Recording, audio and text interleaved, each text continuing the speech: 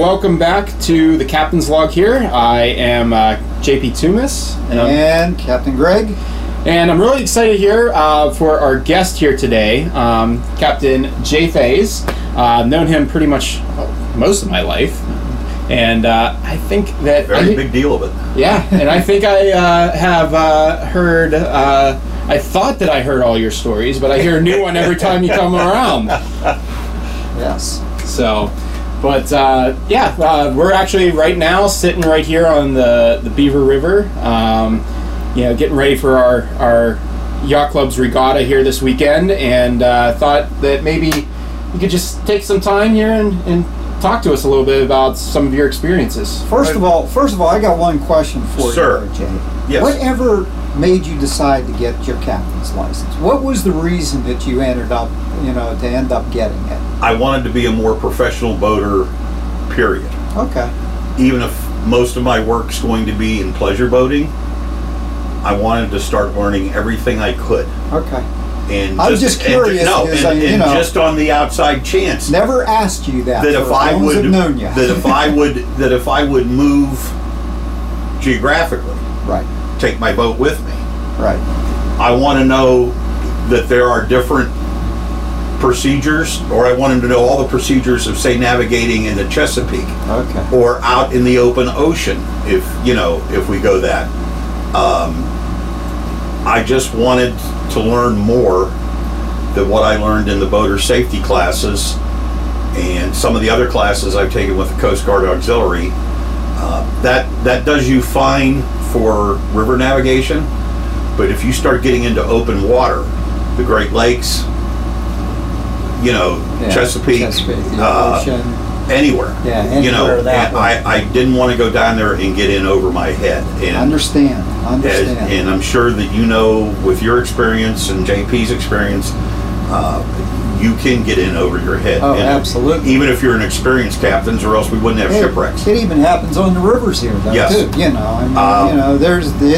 It's all different boating. 3 weeks ago, I was out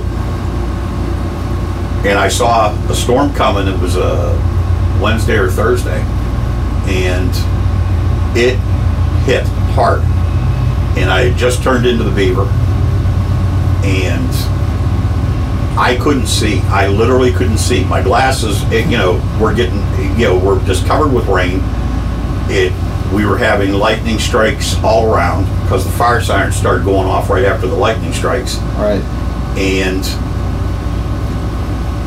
the first thing you have to learn is don't panic. Yeah, exactly. But I couldn't see where I was, and I was near the train bridge down here. So all I did was, ovals. I tried to run downwind so I could clear my glasses off for 5 seconds and then come back up. Yeah. And after about 7 or 8 minutes of that, I'm looking for a place. I didn't feel that I would be secure if I dropped anchor. The wind was so hard. We had almost we had whitecaps up on the Beaver River, which I've never seen. Oh no! The Ohio, yeah. But I've never seen them on the Beaver. No. And I started looking for a place where I could nest up. Yeah. Well, the old fuel dock. Okay. And I started thinking there's not going to be anyone there. Yep. And the wind was pushing from my left. And I went, you know what, I can just let the wind push you right to the... And I wasn't worried about damage to the hull. I just wanted to get out of it. Yeah. To the point, and that's what we did. I got to the point where I saw it close. I let the wind blow me up against the dock and stayed there. Yeah. And that's somebody that... And the big thing is, don't panic. If you lose your mind, because my friend who was with me, she went. I told her, get down in the cabin, and just let me work this out. Yeah. And the only time I got her out of the cabin was I said, when you feel us hit it, jump. I said, take a line with us, and I don't care what you tie it off to. Just get it. Just get a line on the cleat on the boat, and the wind will probably hold us there, and it did. Yeah. And the storm blew out. Everything was fine. Yep. But you could see where a boater, if you've never been caught in a sudden squall, and you think, if you're out in the Great Lakes or in the Chesapeake, somewhere where you have a lot of body of water, and you guys drilled it into our heads, the height of your waves is speed, duration, and fetch. Speed of the wind, how long the wind blows, and how much fetch, how much water there is for it to blow against. That's it. And the bigger, the more water, and the more, you can get waves. And A lot bigger waves. I've been out in Lake Erie on other people's boats when a storm has blown in, and it can get nasty in a heartbeat, and it's, but you have to keep your head on. Oh, absolutely. And that's one of the things, I mean, whenever and you have to remember, you're the captain, you're sitting behind the helm, everything is on your shoulders. If anything bad goes wrong, it's on you. You're the one, the captain is always responsible for his command. The one who's operating the boat. Yes. Yep, the one who's operating. And you guys beat that into our heads. Yeah. And I think a lot of people come into boating and they don't realize it's nice to go out and putt around. And to go and pull a tuber and watch nature and, There's so many weekend warriors out there that do that. Weekend captains. Walmart boaters. Yeah. In the sad part of it was, 4 years ago, those two kayakers went over dash shields. Yeah. The one had her kayak all of 4 hours. Yep. The other one her friend had it for 4 days. Yeah, and they went right past the big pylon float that says "Danger Dam, stay away," and then right over. Yep. Because I was unfortunate enough to, it was 12, 13 days later, I was bringing my boat back from Pittsburgh from winter storage. I was late that year bringing it out, and I found the other one. But luckily for me, two fishermen saw it right about the same time, and they scooted over, and they were the ones that called 911. So you could just keep on going. Yeah. I didn't want because the people I had on the boat to help me through the locks, I was having enough trouble coaching them to what to do, and they didn't. I did not want them to see that because in 40 years as a police officer, I've seen enough of that. They never paid me enough to see what I saw. Right. So I didn't want that. I didn't really want to expose them to it. Yeah. You don't, and I'm sure you yourself didn't want to see that on just a cruise back to the club here, to the dock. So. Right. But yeah, I'm in favor of more and more training. I think there ought to be. You should have to take basic boating.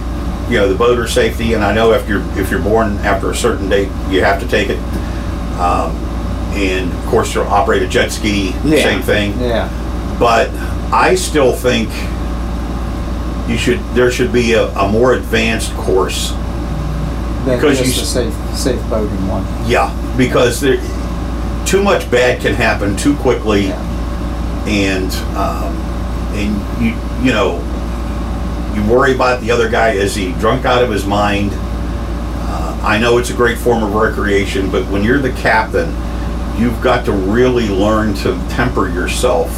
When you're tied back up, drink your little heart's content. Oh, yeah. But if you're out and you have people on your boat that are either family, friend, whoever, right, you're responsible for their lives. Yep. Absolutely. Not to mention, too, all the money that we put into our boats and vessels and stuff like that. And then, I mean, the same could go. You could say the same for cars and stuff like that. But I mean, I think boats are a little bit more. Well, so when you don't in an area like this where you do not boat for 6-7 months, and I do it every year because I've scared myself a couple of times early in my boating career.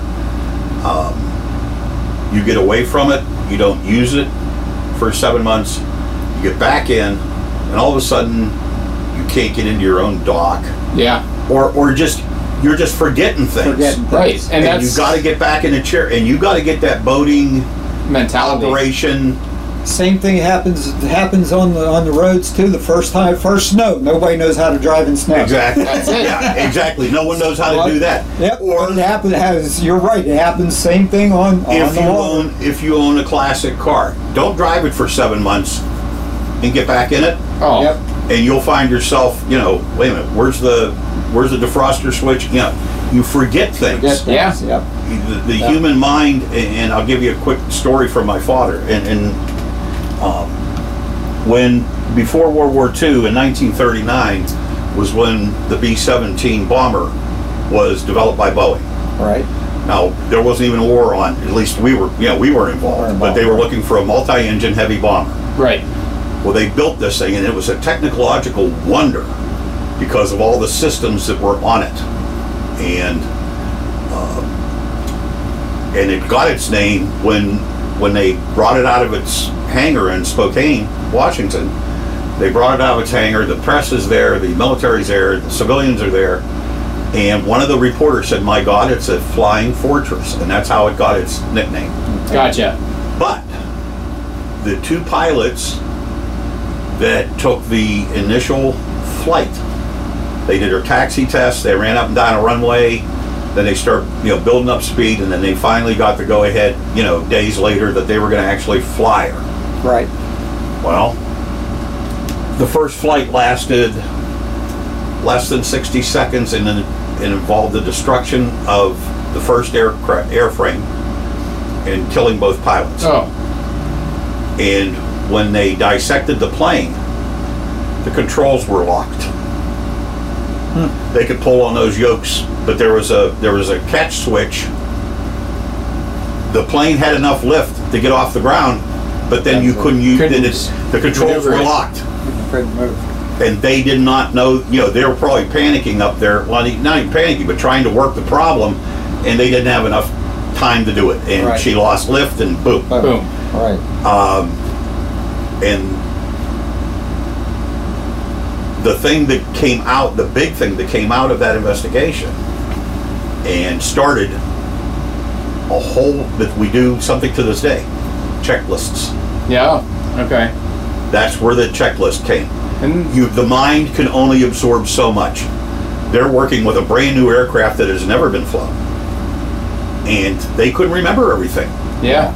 They knew how to start the engines, they knew how to do this, they did, but somehow that one little thing was the cascade, the waterfall event that brought it down and killed them. Well, and we harp the idea on the smaller boats that you should be doing stuff like that, Yes. and drills, but you can only imagine what they do on the big commercial vessels whenever it comes to checklists and drills and things like that. I think even like when we were talking before we decided to do this, you were telling us just even the drills that you were doing as a passenger. Yes. Or being taken part of. And they drill constantly.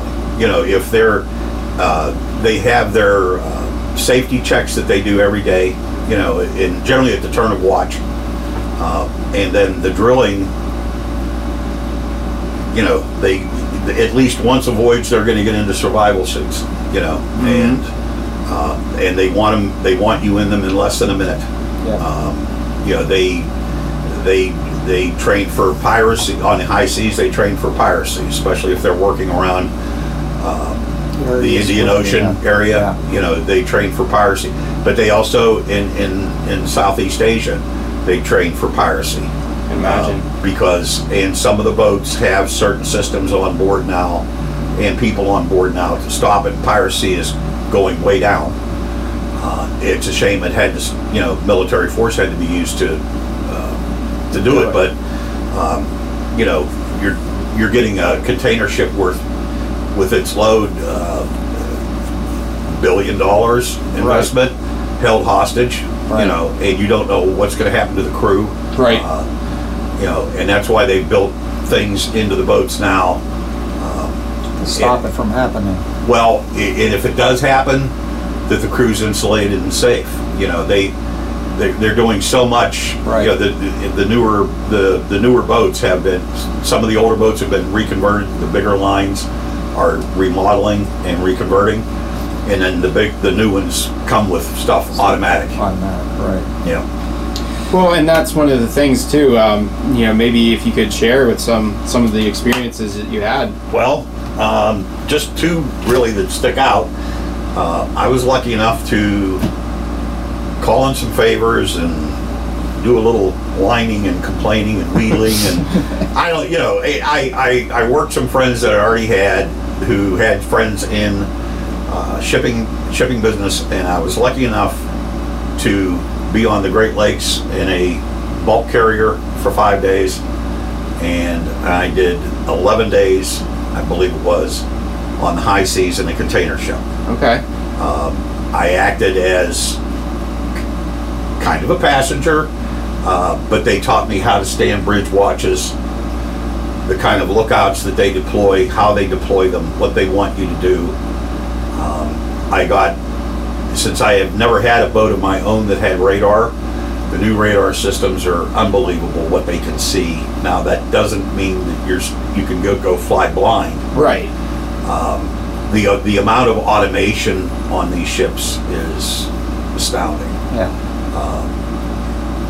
You have a helmsman, the container ship, which was a 10,000 box container ship, and that's a small one now because they're hitting 20.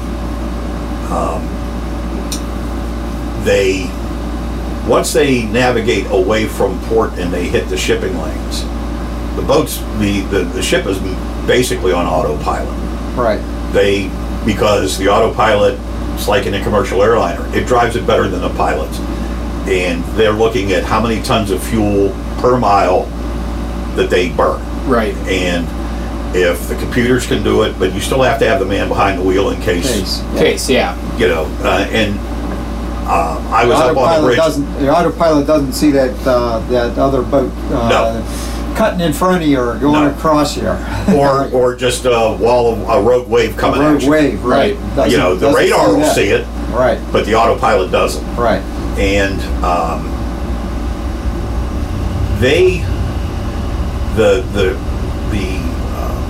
you want to start with the container or the Great Lakes? Whichever. Okay, the Great Lakes, one of the biggest bulk carriers out there.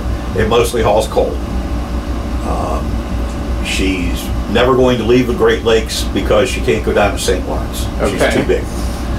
She was built up in the Great Lakes, and when she gets scrapped, that's where she'll be turned back into steel and the razor blades or whatever. Yeah. The commander has been her commander since she was new. He was first mate on other bulk carriers, worked his way up the ladder. One of the nicest, very humorous, but very businesslike. When he needed to be business, he was business. If he just wandered up on the bridge with a cup of coffee to see what his crew was doing, not overly firm. And I noticed that on both trips I took. The captain's guide, they rarely snap. They only snap if someone's about ready to walk off the edge of the boat. Right. He might yell. Yeah. But they are constantly reminding people. And both of them kind of had the same idea. They said, if you've got 30, 40 people in a confined area, because you're not the cargo takes up most of the boat. Oh yeah. The boat itself, and then they try and stuff every cubic foot of it with cargo, no matter what it is: coal, iron ore, container boxes. It's mostly either the cargo or the engine. Exactly. And they, you're in a confined space for at least 30 to 40 days. Before they rotate off on the container ship, on the freighters on the lakes. They're there for about 7 months. They start as soon as the lakes start to de-ice, and they roll until November. And that's how they. And he said you don't get much time off. Right. You don't have a separate crew that takes over and you guys get 2 weeks off. Right. You're up there and you're just going from city to city to city to city. Hauling the material. Hauling it, yes. And but on the lakes. Depending on the ship, what you're doing, what you're hauling, you end up going through the Soo canals, which is when you see them from a distance, God, you think, boy, that looks like a lake all of itself. And then when you take a ship that size up into it that barely fits, Right. and you go, boy, it looks awful small. And you're looking at masterful maneuvering. Right. And on the Sioux, there's no pilot. The captain Knows. takes it through, and I noticed how much pre-planning they did on approaching the Sioux locks, as far as having his monkey lines and casting lines, everything ready, and if you checked it yesterday, you're going to go check it again today. Right. You're going to make sure that we're ready for any contingency once we get in there. And when they use the electronic chart plotters, and which they also back up on paper,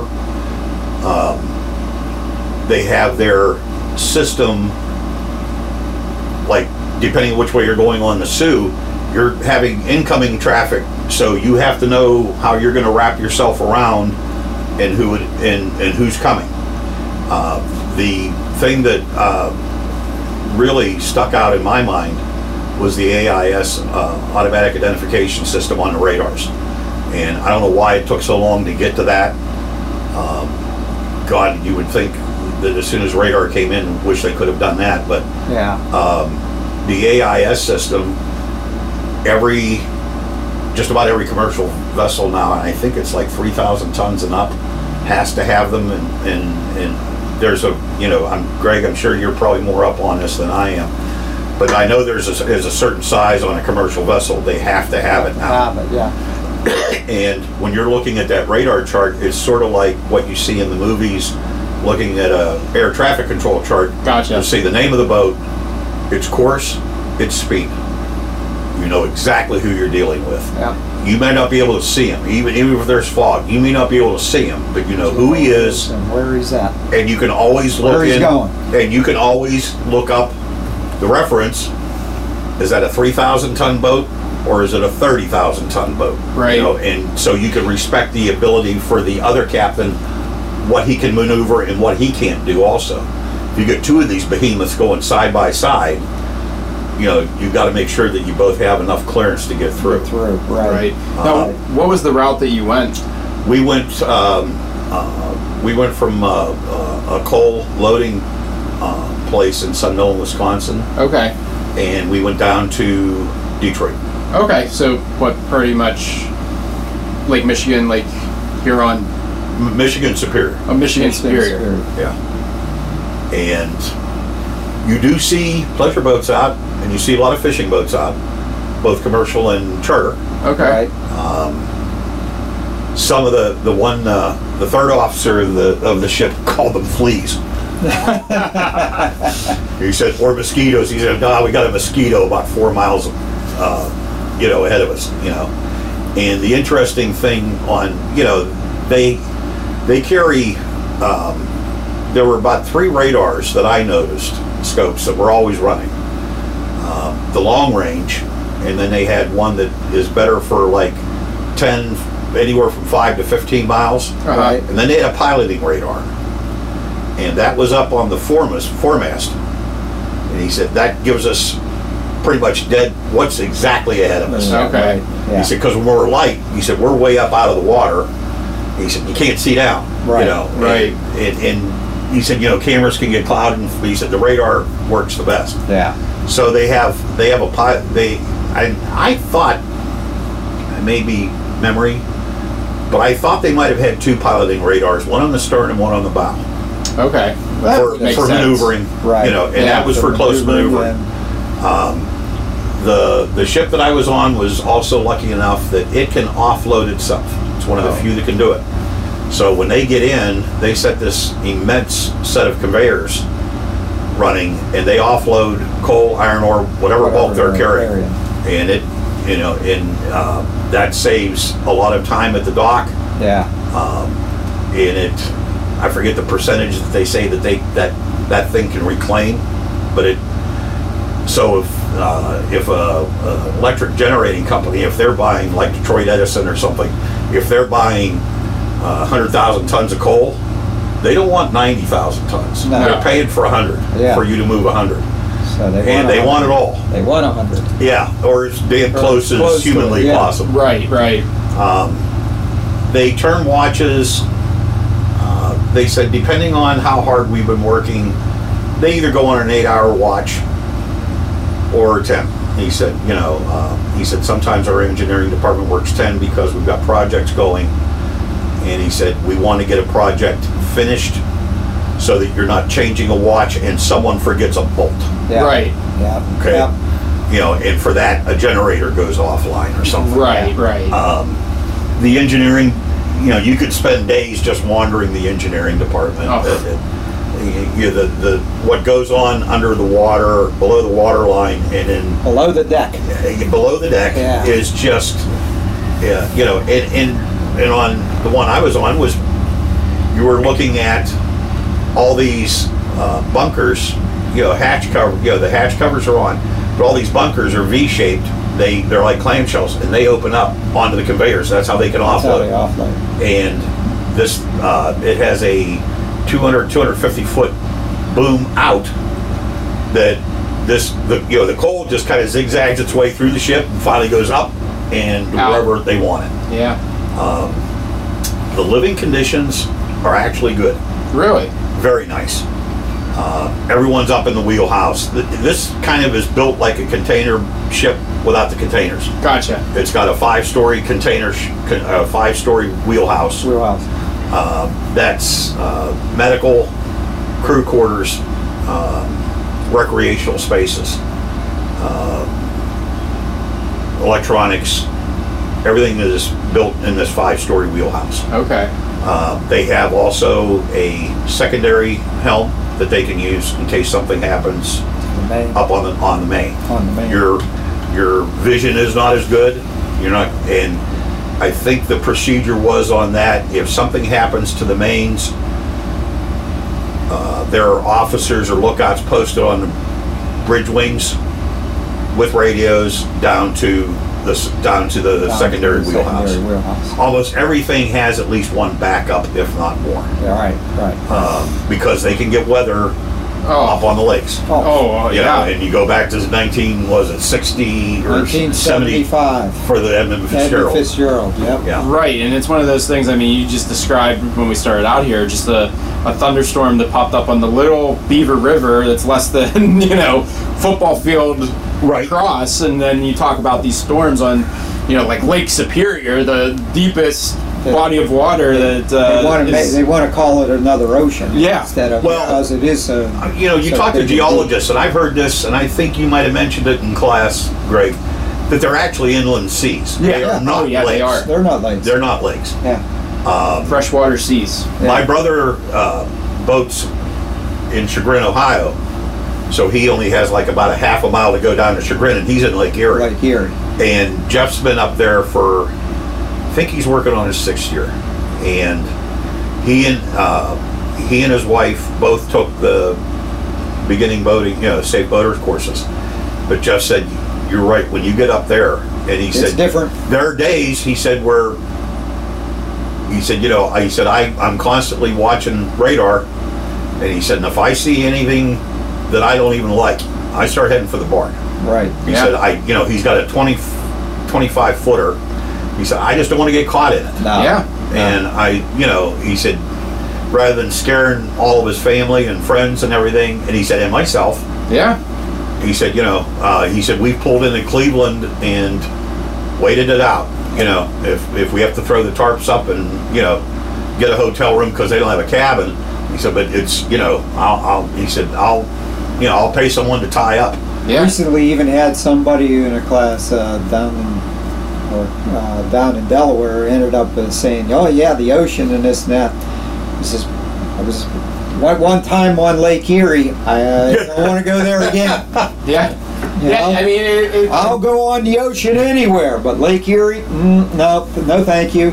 and it's one of those things too. It could be a beautiful day like it is today, and you got that wind that pops up, and it just creates unsafe conditions out there. I mean, it's not just even the storms, but just wind can Yes. do that. And I'm sure on those big ships, they catch that wind terribly. Well, yeah, because you've got nothing but boxes. Exactly. Up, you know, for 5 stories, 8 stories, 10 stories. Yeah. The lake boats, of course, they all know each other. You know, and they know each other by first name. When they're talking on a radio telephone, they'll say, "Hey, Fred, how you doing?" You know, or you know, okay. Well, their first thing they'll say, "Hey, Mississippi Queen." You know, you know, this is the Amethyst. You know, but then after that, it's Fred, Joe, Bob. You know, the crew, like I said, the crew quarters are comfortable. Very nice, decent sized beds. The crew, most of the crew, like deck division, they sleep anywhere from 2 to 4 a room. But the rooms are big. I mean, it's not like you're walking into a closet. Right. They make their own fresh water as much as they can. Sometimes he said we have to top off, but he said our water plant's pretty good. So they just take lake water and purify it. And all the hot water you could want. If you want to take a Hollywood shower, there's no restriction. It's not like you're in there, you know, turn it on, soap up, rinse it, get out. You know, no, you can take they call them Hollywood showers, just like they do in the Navy. The food is unbelievable. The cooks are. Those poor guys get less rest than the crew because they're cooking almost 24 hours a day. Oh, absolutely. Because they know when they're turning a watch at 11, 12, 1 o'clock in the morning, some of those guys are not going to go right to bed. No. They've been up. They want a sandwich. He said, so they try and keep something warm. He said sometimes it's like if you had roast beef for dinner, they'll slice and make roast beef sandwiches and they'll have them all up on the tables. And, you know, you just go by and build yourself one. Right. You know, when they're in port, those guys either have called ahead and they have fresh produce, etc., coming in, or they go out to some of them hit depending on the city, they hit their produce markets and food markets, and they buy fresh seafood, fresh meat, whatever. Right. You know, depending on what sometimes some of the boats have like a scooter that they can take off. And there have been a few. I didn't see one, but I was assured by the crew. In the old days, they said almost every freighter up there had a Volkswagen Beetle on the deck because it's light. Very little space. You could put stuff in it. Didn't cost a fortune to run. Nope. He said they'd buy one. He said generally the mechanics in the engine department, they'd buy some beat up bug and they would use it as their, transportation. Yeah, you only drive it for about 5 miles away from it, but And he said, you always had a crane available to pick that little thing up and put it back on the deck and lash it down. He said it didn't weigh anything. It didn't really affect your center of gravity. Nothing. He said sometimes we've gone past that. Most of the stuff gets delivered. But the cruise. Okay, I'm only going by 5 days. But you could see they had 2 greenhorns on board. They were new to the ship and new to getting on a ship. Right. So they're learning. Right. But you could see, and the captain even would watch them working on deck, like if they're hosing the decks off or they're checking the dogs on the hatch covers. And the captain said, "We're going to watch him." And I'm thinking, what's he doing wrong? And he went, no. And he said, he wants to learn. He wants to advance. He said he wants to be something else other than a deckhand. He wants to maybe learn to be loadmaster, or maybe he wants to learn to drive one of these things. He said, who knows? But he said, he said, the people that we want back are the people that want to learn. He said, some of the guys that get on here, they're going to go down in the engine compartment and they're going to be happier and Clint. That's where they want to be. They want to be in there. They carry electronics technicians now, and they may have a dual thing. They may do some deck work, but if anything, considering internet, considering everything that's on that ship, electronics, and the more advanced the computer systems that drive the ship and that control the ship, so you almost have to have an ET on board to do that. it was we only had like moderately rough weather one day. We were getting about 8 footers, and it didn't really move that boat that much. It weathered it nice, reduced speed. The thing that still amazes me is you can get a boat that's 1,000 feet long and move it at 21, 22 knots. Wow. And that just astounds me. Loaded. Wow. And that's when they talk going back to the Fitzgerald. The Fitzgerald was 700 and some feet long, but she was one of the biggest on the lake at the time. Yeah. And she could run 20 knots even back then. Yeah.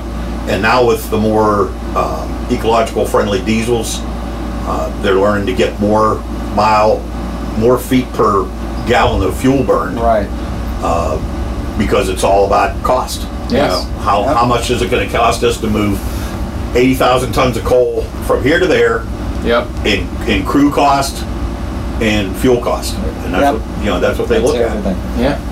They're it's a pretty phenomenal operation, and everyone knows their job. They do it. They look out for each other. Especially if they're on deck and the weather's getting a little sour, they do crew counts constantly, and everyone has to check in. They do not want to lose anybody. Yeah. And the captain's saying the same thing. This $1 billion worth of cargo, boat, and crew, which you can't put a number on, is mine. Right. Yeah.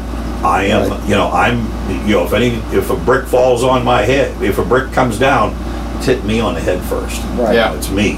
Whether I could be off duty and sitting in my bunk, it's my boat. Still. Exactly. I'm the one that has the keys, and it's mine. Right.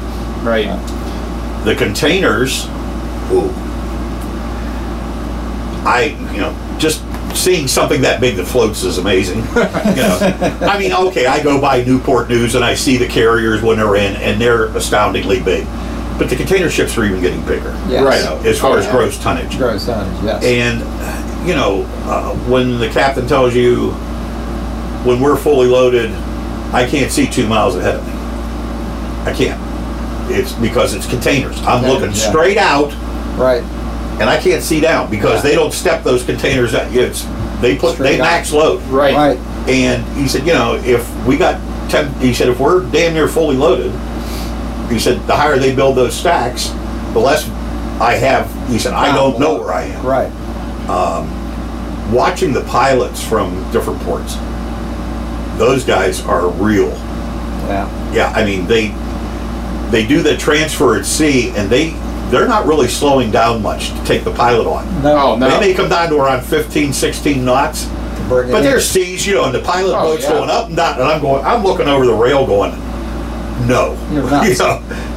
Why That's don't you why lower, they make the big bucks. yeah, why don't you lower a Stokes basket, and pick my ass up instead of making me walk up a pilot ladder? Yeah. Right. They don't come to a stop for the pilot boat. No. They're moving. Yeah. And a lot of the ports, you're on a schedule. They expect you at this date, at this time. And some of the boats have to go in because the draft so much, they have to hit the tide. Yep. They don't. Got to live by the tides. Well, there's an ore carrier that comes from Brazil. I believe it brings iron ore. It's called the Bergestahl, and it is one of the biggest and ugliest boats you ever saw. It's green and orange, and when you see it bow on, it looks like a barge. It looks flat. I think it's like 150, 160 foot wide. Wow. And it's so long. It's one of the biggest ocean-going ore carriers. Right. And, like I said, between the bilious paint job, and there's no... Looks like a big pumpkin. Yeah, well, it's mostly green. Mostly green. But it's got this ugly orange, and I guess that's the company's colors. But it goes from Brazil to Holland and back. That's all it does. Back and forth, back. It goes nowhere else. And every time they said it takes them almost 10 days or 15 days to offload because they have to use shoreborne clamshells, and then they drop front end loaders down in to get all of To it. get the rest of it. Yeah. Yeah. And they put it into big they call them pigs. They're just big iron bins that they dump the rest of the stuff that the clams can't Right. get. Yeah. And it has to hit tide cycles. And if it does not hit tide cycles, they say when she comes in and she's loaded, there's less than 2 meters between her belly And the bottom. and that's why they have to keep dredging the harbor for boats like her, Yeah. because the silt builds up and the next thing you know, they can't come in. They can't. Yeah. Right. But the container ships, they're constantly out on the deck checking the reefers, checking the hazmat boats, or the containers. They have to be checked every so many hours. Right. And they hand notate, what temperatures they're seeing. The hazmat, they check just to make sure that the box is secure in the stack. Nothing's leaking, Right. oozing, whatever. And again, the wheelhouse, the superstructure assembly, that's the living part of the boat. But they have lots of, they all get internet all the time now. They use satellites. Satellite. Right. And I guess that helps the crew. You can watch TV. They watch TV from all over the world. Depending on where some of the crew, and they have about 3 crew lounges, so that if someone's watching something in German and someone's watching something, in English, you're not fighting over the TV sets. They have pool. They have shuffleboard. They have weight rooms. When I was on, even had a half a basketball floor. Oh wow. Yeah. They want you to be entertained. Right. The crews do email. The crews do email with their families and friends while they're out.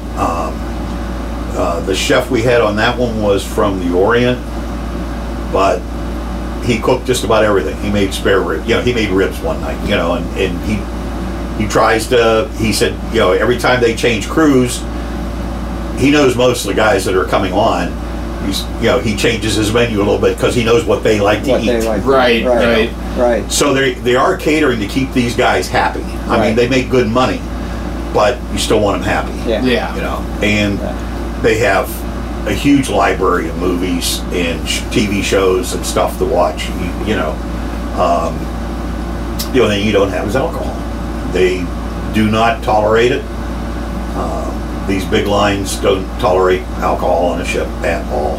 Well, and I can imagine, because even if you're not on duty, say that there's an emergency or something, you can't, and you're drunk and you're trying to get to a lifeboat station. Yeah. Or fire breaks out, something, whatever. Yeah, and they drill. And the big things they drill are man overboard. Fire is the big one. Yeah. They do fire drills. It seemed like once a day. I mean, I know it wasn't, but because when they turn a watch over and the next group goes up and starts climbing through those stacks, and I don't know how you don't get lost in the stacks. It's like you're walking up and down ladders, and thank God most of the reefers are all in like 3 or 4 stacks, and the hazmat's kept in one particular area. And they do train for anti-piracy, because going through the Indian Ocean, that's the hotbed. Yeah.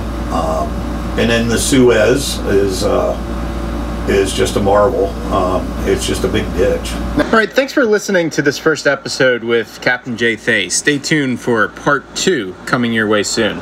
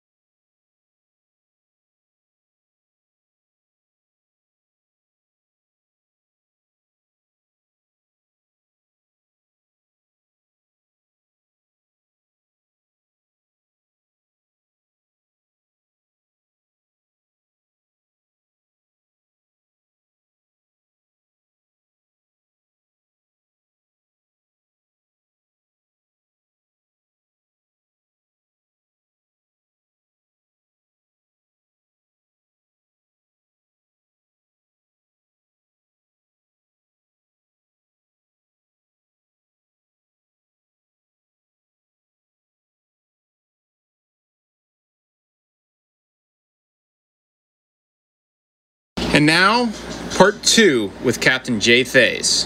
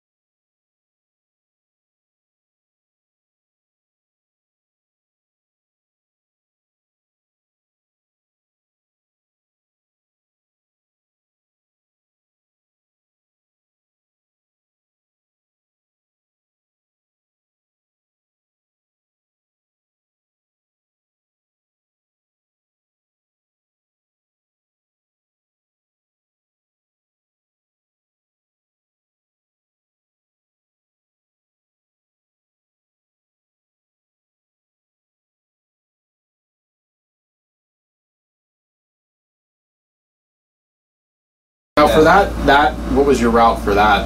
We came up through. We were going north. Okay. So we had to get in line at the entrance to the Suez, and you'll see all these ships just parked. You know, you're anchored, and depending on when you arrive, and they have the port control has each boat registered what time you should be there. You should drop anchor because it's 12 hours one way, 12 hours the other way. Right. That's how they run it. To get through the canal. Especially when you have the larger ships coming in, they don't want you passing each other because they figure sooner or later someone's going to bounce off someone. Yeah. And then you bring the whole thing.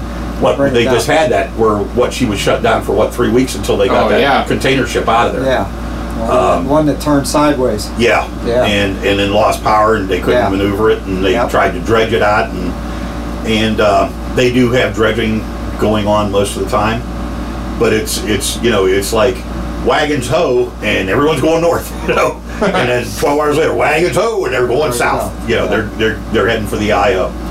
And the first officer of the container ship told me, he said, we've done the math by going around the Horn and cutting through the Suez. Big difference. Fuel. Fuel, He said that's the biggest savings right there. And time. He said, and fuel and time. But he said, if you look at the hours we save and the fuel we save, he said, so needless to say, when someone screws up the Suez and it comes to a screeching halt, they're the bad guys because we're sitting there idling and we're not advancing our cargo, but we're still getting paid. The ship owners go berserk. The Mediterranean is very busy, very, very busy. You really have to be on your toes for that cruise from the Suez out through Gibraltar. Right. And then Gibraltar is narrow. It's 22 some miles total, but you've got rock formations. I forget what the actual navigable for big ships is. What the channel is. And they have their control. And they're trying to run both sides, and they said, the thing you hate to hear is, they would probably hate to hear is say, we've lost power, we've lost steering, we're in control, because you don't know where you're going to end up. Right. And I'm sure the tides coming in and out of there is unbelievable. Yeah, he said, you've got a lot of military ships, Italy, Israel. He said, anyone around there has got their navies. That's their ports are in there. Right. And he said, the United States, we operate in the Med. He said, and you think the Med, boy, it's a big place. He said, you put that many boats in it, it's not very big. Right. He said, it's big until it gets filled up with all the boats. Right. It's not too big. And he said, and you've got pleasure. You got those 100-foot pleasure yachts. You've got cruise liners. You've got lighters that are taking stuff from boats or taking supplies out to boats that don't have a big enough port for them to come in. And he said, you got all that stuff flying around. And he said, they generally run. He said, we run extra lookouts, and we said we generally have at least 2 command officers up on the bridge while we're in the Med, from the Suez all the way out. How long did it take to get from the Suez to the Suez to the Med was, we were making good speed. We were making a little more than a day. Okay. We had to slow down a couple places because there were traffic.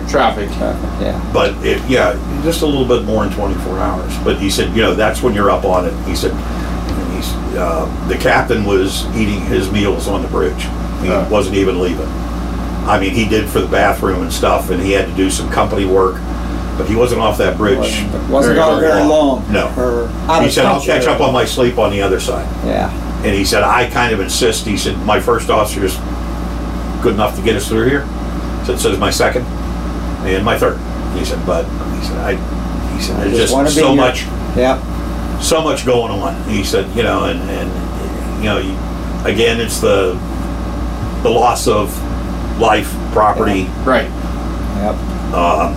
They're taking the ecology. If you look at in the container ship, you go down and look at the Wärtsilä power plant, which is 3.5, 4 stories tall, and a couple of football fields long, and has fuel pipes going into the cylinders that are about a foot in diameter. And you just watch this thing chug.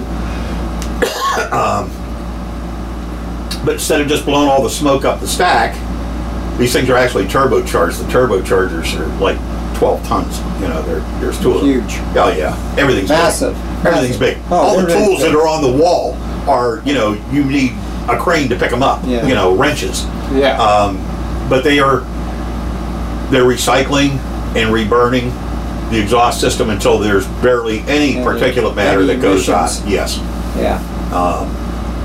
Something I did not know, they have to heat the fuel before they can even burn. He said, you know, the fuel comes out of, because it's sludge, it's just bunker oil. And he said, it gets pumped, he said, there's rocks and stuff in bunker oil. And he said, and it gets pumped up into a fuel preheater. And he said, we have to get it to the point so the diesel can actually burn it. Burn You know, it, it can yeah. actually explode. Yeah. The cylinders are enormous. You know, you're talking about a 20-foot stroke on these cylinders that are 4 foot in diameter or 8 foot or whatever they are. I mean, they're huge. Huge.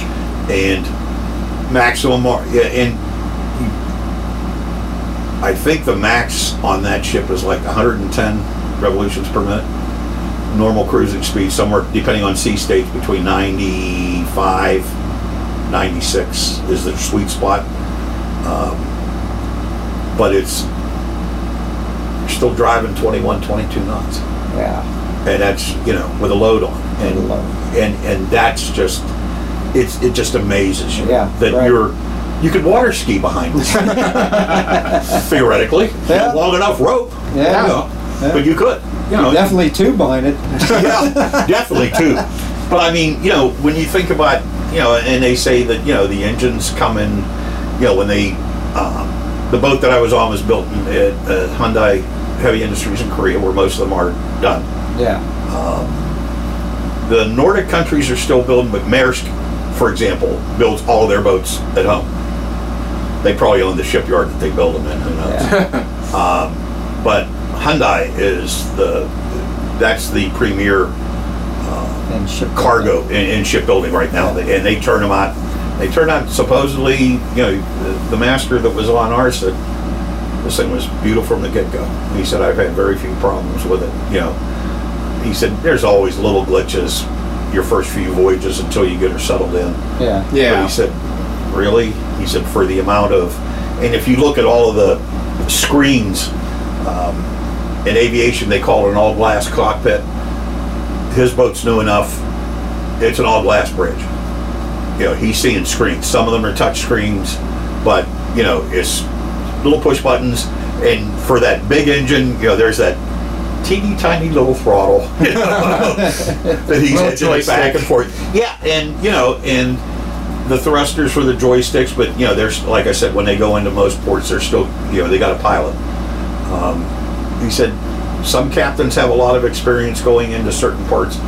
Some of them, when they're rookies coming in, he said, you don't want them up there by themselves, he said, because they don't know the currents, the tides, Right. where you're going to make your, he said, on almost every damn port you're going to go in, you're going to have to make a spin sooner or later, or at least a very hard corner. Yeah. And he said, you know, and again with wind, hitting all those boxes up in the air, you're getting pushed, you Yeah. know. Yeah. And it was interesting watching the interaction of the pilot, the captain, and the tugs. You know, and you got to remember like which tugs where, and they go, you know, Sadie Marie, push, you know, push, push, push, push, you know, and you know, push hard, push soft, you know, give me a Yeah. nudge, you know, and It's just, these guys are just reacting to it, you know, like, yeah. and you watch yourself wiggle right into the berth. Yeah. You know, and as you're wiggling into the berth, the overhead gantry cranes, they're lining up on you. Yeah. Because the minute they say that you give the port director, I'm secure, boom, boxes are coming off. You know, They want them off. yeah, because you're only in port, depending on how big of a load, you know, or how much you're taking off and how much you're taking back on, 10, 12, 14 hours, and you're back at it again. You know, you're Heading leaving. back out.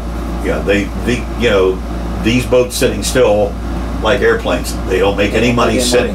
money. No, They no. have to be working. If they're Yeah. working, they're making money. Yeah, If they're sitting, they're not making money. if they could figure out, and I wonder if this is coming down the stretch, like on the containers, if they'll start picking up 3 or 4 boxes at a time instead of one. You just wonder if that's coming. Yeah.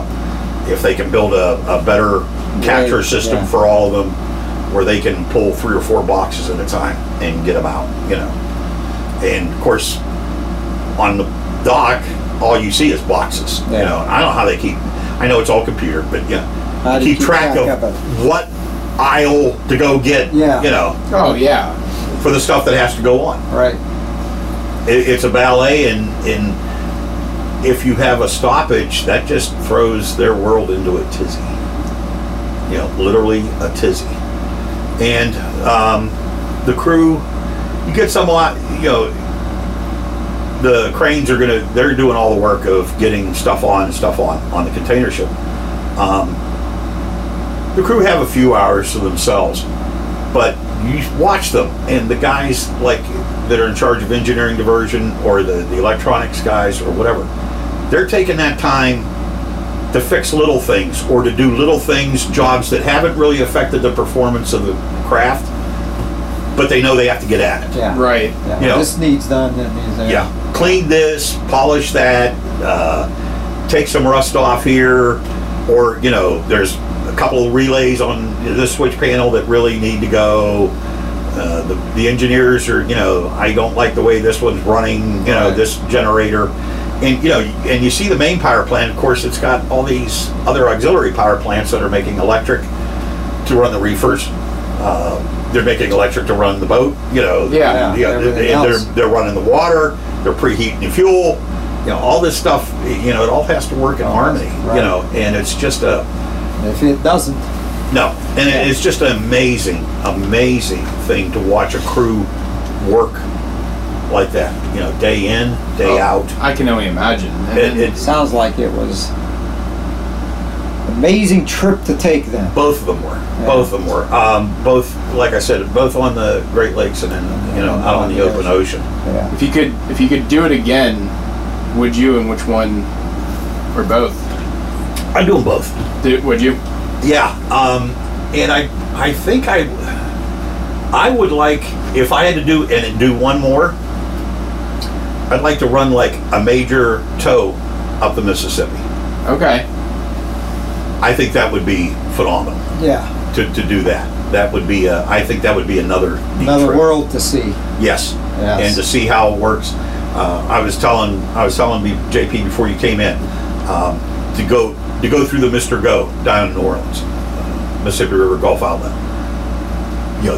If you stand on the shore and watch it, I don't know how they put all those boats through there without coming to grief. Yeah. And I know it's choreographed, and you have to be in the right line, right position. Same thing going through the Suez, but yeah, I would love to see what it's like going through from the water point of view, Of going through that. in or out Right. of the Mr. Go, and hitting the ocean, or the bay, or coming up the Mississippi. But I think a trip like that would be, in the olden days, and I know I told you guys a couple days ago we were talking about doing this. Some of the Great Lakes freighters actually took passengers. Yeah. They never advertised it, but if you asked, they take you. Yeah. And you got to sit and watch those guys work. But you ate good, and okay, it wasn't. You didn't have room service, but Right. you had a nice room. You had a beautiful view of the lakes, and you could ride from, say, Detroit to, wherever, and in relative comfort for a whole lot less money than if you chartered a boat or if you went on a cruise in the Bahamas. Oh yeah, absolutely. And You just have to get used to you're not, no one's waiting on you. Yeah. You wait on yourself. Yeah. right. Yeah. You change your own linen. They do have porters that work. They do they sweep and they straighten up. The housekeeping. Yeah, Yeah. but they prefer that you change your own laundry. Yeah. It's Yeah. like if you pay them extra, if you tip the guy, yeah. They'll do it. Yeah. But like I said, you really don't want for anything. You can almost always get food. You could, if you're a night owl and you're up at 3 o'clock in the morning, you can go down into one of the rec rooms and watch TV, pull movies, whatever you want to do. Right. They gave me generally parameters, areas they did not want me to walk into unescorted. And I understood that, Right. And you just gotta, like I said, I was lucky enough to be there. Right. Yeah. You don't go wandering around the decks at 3 a.m. No. And you don't go out in the stacks. Right. Yeah. They generally work in pairs. They may split up, but they're not very far from each other. Right. They just don't want you wandering around. They even that I had submitted my fingerprint checks and my captain's license and everything. There were still areas of the ship I wasn't allowed in. Yeah. Off limits. Yeah. Yeah. And because of most of it from 2001. Yeah. Security reasons. And I think they probably ratcheted that down when piracy started going. They're trying to limit exactly what can and can't happen on that boat as much as they can. And I don't blame the owners. No. Again, with the kind of money that They have in it. that you have, the risk that you're taking just by going to sea, because we're still governed by that Death on the High Seas Act from Old English common law. Yeah. That if you can't prove that someone died at sea, either horribly or with a lot of pain, you really don't collect much from the ship owners. It's a limited liability. Yeah. Right. And they've used it since the days of the Titanic. In the Empress of Ireland when it went under in St. Lawrence. If you're more than so many miles away from shore, they call it the Death on the High Seas Act. And if you think you're going to get millions upon millions out of these ship owners, you're not. Yeah. They said the one that's going to, I can't think of it. What was the name of the cruise liner that the hot rod captain took himself aground near In Sicily? Italy. Yeah. Remember, he ruined it. A brand new boat. I can't remember the name of the ship now. But they said the people that are suing them, the ship owners from that, they're kind of screwed because the Death on the High Seas Act doesn't apply. Because they were so close. Yeah, they're right on top of the damned island when they run the guts out of her. Right.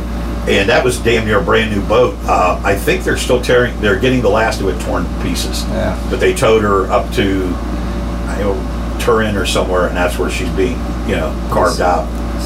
And, of course, that was just being a show. You had to override every system that ship had built into it about anti-collision. The computers knew it was getting shallow. Right. And he had to override all that stuff to do what he did. And that was just... And then he was one of the first ones off the ship. Yeah, that's always a fun thing, just watch your captain go by. I don't even air cheek, Good luck. I'll be back. Yeah, I'm going for help. And it... I've enjoyed the trips. I know there's probably not I don't know. I've kind of nosed around in some of the tow companies down south just to see, maybe. Yeah. And I'm not getting a whole lot of. They thank me for my interest, but no takers. I'm wondering if it's even liability. If anything happens to me, they're stuck with me. No, yeah. They don't want to pay the bill. Yeah. They're. Yeah. Liability affects us all. They don't have that big of a crew either. They're running a lot smaller. That and the size of it and everything. But I'm talking one of those accommodations and stuff aren't going to be one of those real big towboats. Big towboats, but they're like 5 stories tall, and they can push 100 barges at a time. Or whatever. But that would be a neat trip. That would be. Absolutely. Or even if I had to do it on, say, the American Queen or Delta Queen. Just to see those.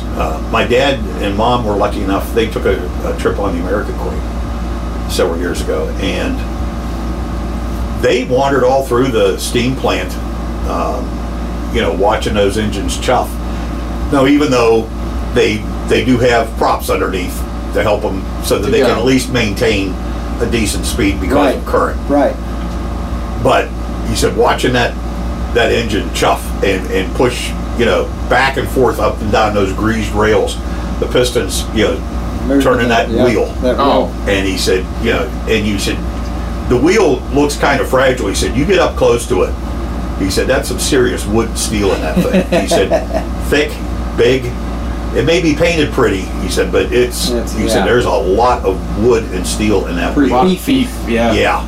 Pretty beefy. They said they resurrected those engines from an old Army dredge. Oh, really? Yeah, that's those engines are from like 1890 something, and they X-rayed the rivets, and they actually re-welded the boiler and put it in welds now. But those engines were off an Army dredge. Because they said, these are steamboats, and we're gonna keep it steamboats. Yeah. I've seen it come up here twice, and God, it's big. Oh, they are. It's big. That's a large ship. Yeah. That would be an interesting cruise because, even just going from New Orleans up to Pittsburgh here, because you get to see all of that. Yeah. It's expensive. And that would be a long trip too. It's about 14 to 20 days, I think. It's expensive. Yeah. I know my parents only went they got it when it deadheaded at Pittsburgh, and they rode Pittsburgh to Cincinnati. It was like 4 or 5 days. And my dad said, you ain't got enough money yet, kid. He said, this ain't cheap, trust me. He said, I almost shot your mother over this. He said, when she said, we're going to take a steamboat. Okay, fine. He said, and then he saw what. And it wasn't like, he said, it wasn't like we were riding steerage, and it wasn't like we were riding first class. He said, we were on the second deck, and he said, and it was pricey. Right. He said, of course, you don't need any money while you're on board. He said, but it's pricey. Right. Yeah. Right. He said, very, very pricey.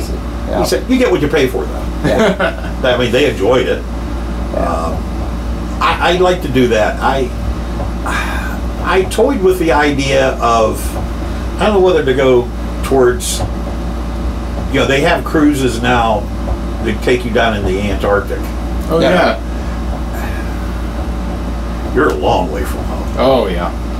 You're a long way from long help. way. Yep. Long way from anything. Yeah. I mean, unless you're going to the part that's right at the tip of South America, but even still, you're not close. And they say that's wild weather. Going around the South America. They said, that's some crazy weather, even in when it's supposed to be nice weather. Yeah. Supposed to be nice. They said the currents. Yeah. The storms that brew down there. One of the worst places on the earth. To transit, yeah. Yeah. And a couple of the guys on the container ship said that the Cape of Good Hope, around Africa. Right. He said, if you're coming from the Atlantic over into the Indian, he said, you're going to run into the Agulhas current. And he said, that is just nasty. He said, it runs right down the east side of Africa. He said, it is treacherous, tricky, and according to what I read from NOAA, that's where a lot of rogue waves are born in the Indian Ocean, is right along there. Right along there. And he said you can get smacked with a wall of water and not see it coming until it's on top of you. Yep. And it's funny, the things that for years a lot of people dismissed rogue waves as sea stories or an excuse for bad captainship. Right. And guys lost their careers and because they got smacked flat. Yeah. And they said it wasn't until 60, I think it was in the earlier to mid 60s, the Queen Mary was coming over and she got hit by a rogue on her transit to the United States, and it blew out her pilot house windows, and they were 90 feet above water line. Yeah. And that's when people finally started saying they may be not lying. These aren't rum-soaked stories. Yeah, these are things. Maybe these guys know what they're talking about. But they really did see that. Because no one had ever, no one had ever seen, or the guys that did get hit by them never came home. Right. That's what they still think that the Fitz was knocked over by a rogue, was picked up and stuffed. And since she had a forward pilot house, within a couple of seconds, she's underwater, you can't yell for help. You're done. And that's why that she just disappeared. And sure enough, when they found her, she was busted in half. And they said, 300 foot of water, she's 700 foot long, you have 400 foot of unsupported steel. Snap. Yep. And, I remember when that happened, and then, those poor guys didn't have a chance. And they found one of her lifeboats, aluminum lifeboat, open, the old style, Titanic quote style. Yeah. She was torn in half. So whatever hit her knocked her down Pretty like that. Pretty good. Yep. But I do any. I could do any of the trips again. I do. But I want to go back on even. I want to see what one of these 19,000 box container ships can do. Yeah. Actually, how can it maneuver? Again, how can it maneuver? Yeah. I would love to go out on a Nimitz carrier or the new Ford class. Yeah. I mean, size is size. I'm sorry, but I just want to see it work. Yeah. And I want to see how they make it work. And that was the most interesting, was watching the interface between the crew, the automation, and the boat itself, and making it respond. And and they have they have learned so much, I think, in shipbuilding and in commanding a crew, that they know it can mesh. And you're almost all of you are on autopilot. I mean, you're still doing the safety work, and you're doing a good job. And that's what the big boat line companies, I think they want to make sure that you're not out there just for yourself, that you're going to watch the rest of the crew's back, but the whole thing is to get you from point A, point B, safely, economically, and you do a good job. Right. And they, I don't really think they tolerate fools very much. Oh. I don't think you get up to one of the premier jobs on the seas, like running the Emma Maersk, or which is a 17 or 18,000 box container ship, and you don't get those jobs. I don't even think you get a job as a deckhand until you've got some hours, some trips under your belt, and they know you are a reliable, safe, dedicated worker to them. Right. To the ship that you're on. They don't want. Right. They don't want. Yep. You're not getting the bottom of the barrel. I think you just don't say, hey, I want to go on the Emma Maersk. No. Yeah. Let's see where you've been first. Yeah. What's your resume? And it better be pretty good. And not only the resume, I got a feeling they do a lot of talking to the people that they work with. What kind of guy is he? Exactly. Even to looking to see how you keep your space, your room. Are you a slob? If you dress, if you come up in dirty uniform, and I think they look at everything. And everything. Because again, it's the investment they're trying to protect. Exactly. And the one thing they can't put a price on is if you start losing lives. Right. Absolutely. Absolutely. And that's, like I said, that's it all rolls back, Greg. I just wanted to see how the big boys lived. But I think it helped me become a better mariner. Good. Your training at school was, to me, phenomenal. But coming back in and then seeing the tachometer like at 94, and I'd say, we're reducing speed. He goes, yeah, the boat decided. The swells are picking up. We're going to come back a couple RPM. And it's constantly doing it. Monitoring. And you think of all the computing power that's in that ship, from the engine and propulsion, and how much fuel it's burning, how many tons of fuel that they burn an hour, everything, and it all has to. Yeah, all has to gel. It all has to, do it. And then like you said, and the human part of it. Right. And the humans are always watching the machines, and you know, there's always something to do. You know, you see a crewman walking around, unless he's off duty. He's doing something. Yeah, he's on his way to go do something, or he's just coming back from finishing it. Yeah. And he's going to report to his officer, hey, that little thing you wanted me to take care of on 3 deck, done. It's You know? done. Yeah. And then there's paperwork. You know, they're signing off on everything. I didn't see them. I don't know if they're using tablets now, but you know, it was all clipboards and papers. You know, Yeah. and if you were a technician and you were signing off on a job, you had to sign off, and then your boss had to go inspect it, make sure you did it right, and then he'd sign off on it. Yeah. Sort of like aircraft. You know, it's Everything's you know, they're actually the airplanes check of the and sea. double check. Yeah, to make sure. Yeah. Because if something goes bad, they're going to land on somebody. Oh, you know? yeah. And like you said, it starts with the captain. Yep. Work its way down. Yep. Because the captain's going to say, well, your electronic technician, you know, screwed up this computer. Did he? I wasn't there.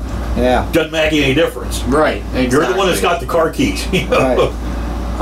Right.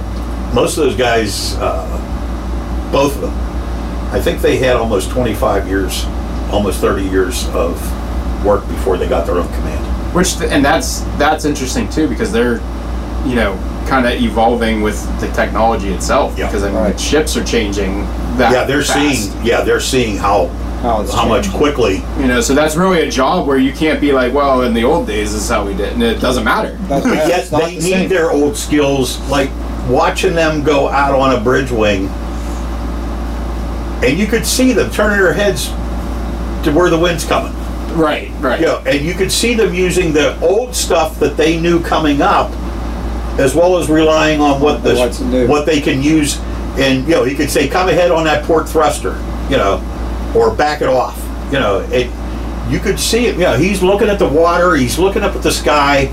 Like I said, you could see him turn his head, and every once in a while, you'd see a guy stick his hand up, you know, and follow the wind a little bit. I'm going, okay, you know, you don't trust your, you know, and most of them had like a weatherproof mini helm out on the wing. Right. Take the cover off, and you can actually do most of the maneuvering there. And you know, it's got wind speed and direction, you know, and he's still putting his hand up, you know, and he's looking down, and he goes, yeah, he said, and the one time we were going into the, I think it was on the freighter. We're like maybe 10 feet from the dock wall, and he kept, and he goes, Just looking down. and he goes, nudge port. All right, softer. I said, what are you looking at? I said, you're looking at the distance. He goes, no, I'm looking at the water. I said, what do you mean you're looking at the water? He said, well, we're walking sideways. He said, I learned to do it. He said, I'm not going to say I invented it. I didn't. He said, I watch the waves. And as they build, I'm getting closer because I'm pushing harder. Pushing hard. He yeah. said, and he said, I can get an idea of, he said, he said, give me a minute. You know, he kept looking down. He's going, okay, a little more on the port. I'll stop, you know. And we just kind of, slid right in. you know, and boom.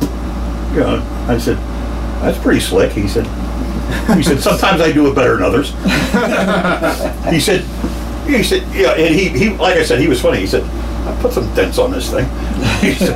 He said, no one, he said, you can't drive something this big and not, he said, you don't want to put gouges in it. Right. He said, right. but occasionally you scrape, then he said, that's going to happen. It's gonna He said, happen. and he said, and sometimes it's me. I was too slow to react, or too quick to react.